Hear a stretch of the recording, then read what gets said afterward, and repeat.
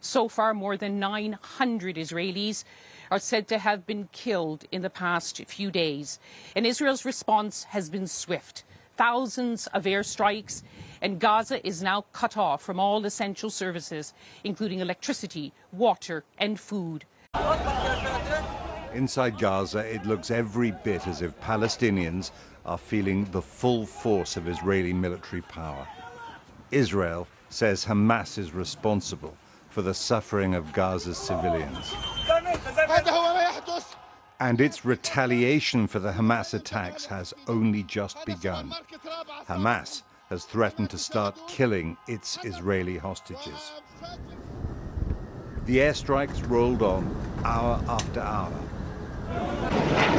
Palestinian armed groups, undeterred, kept up their own barrage of Israel. Rockets in the air, rockets in the air. Rockets. Our BBC team was in Ashkelon, in southern Israel, not far from the Gaza border, when a salvo came in.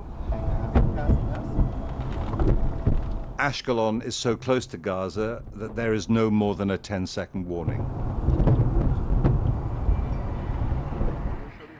Israel is moving in more firepower.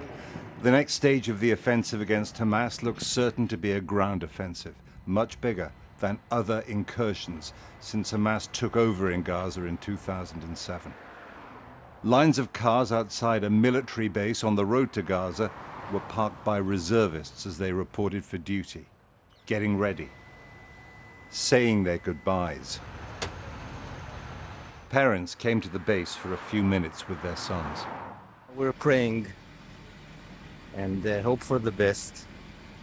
And it's tough times now. And we're telling him to try and concentrate on his mission without thinking too much about other friends that got injured or killed. Israel's Prime Minister Benjamin Netanyahu broadcast to his nation. He said Hamas has made a mistake of historic proportions. We will, he said, exact a price that will be remembered by them and Israel's other enemies for decades.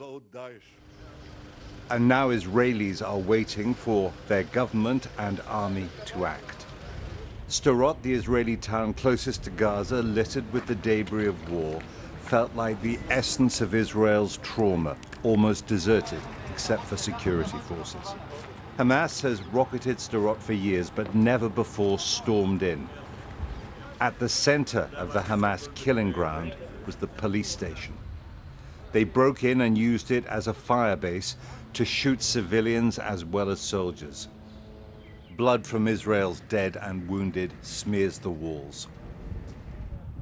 Even here in what is always a frontline town for Israelis, this was not supposed to happen. They expected their military, backed up by the intelligence services, to protect them. And the fact that that didn't happen means that recriminations about who might be responsible have already started. But at the same time, there is a strong sense of national unity with the country under attack about what happens next. In the places that Hamas attacked, Israeli military, as well as the few civilians left, are jumpy, still shocked. A ground offensive didn't feel imminent.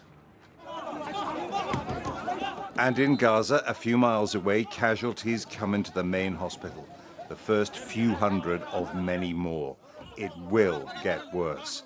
Palestinians and Israelis once more caught on the anvil of war in a conflict a century old that is as deadly as it's ever been.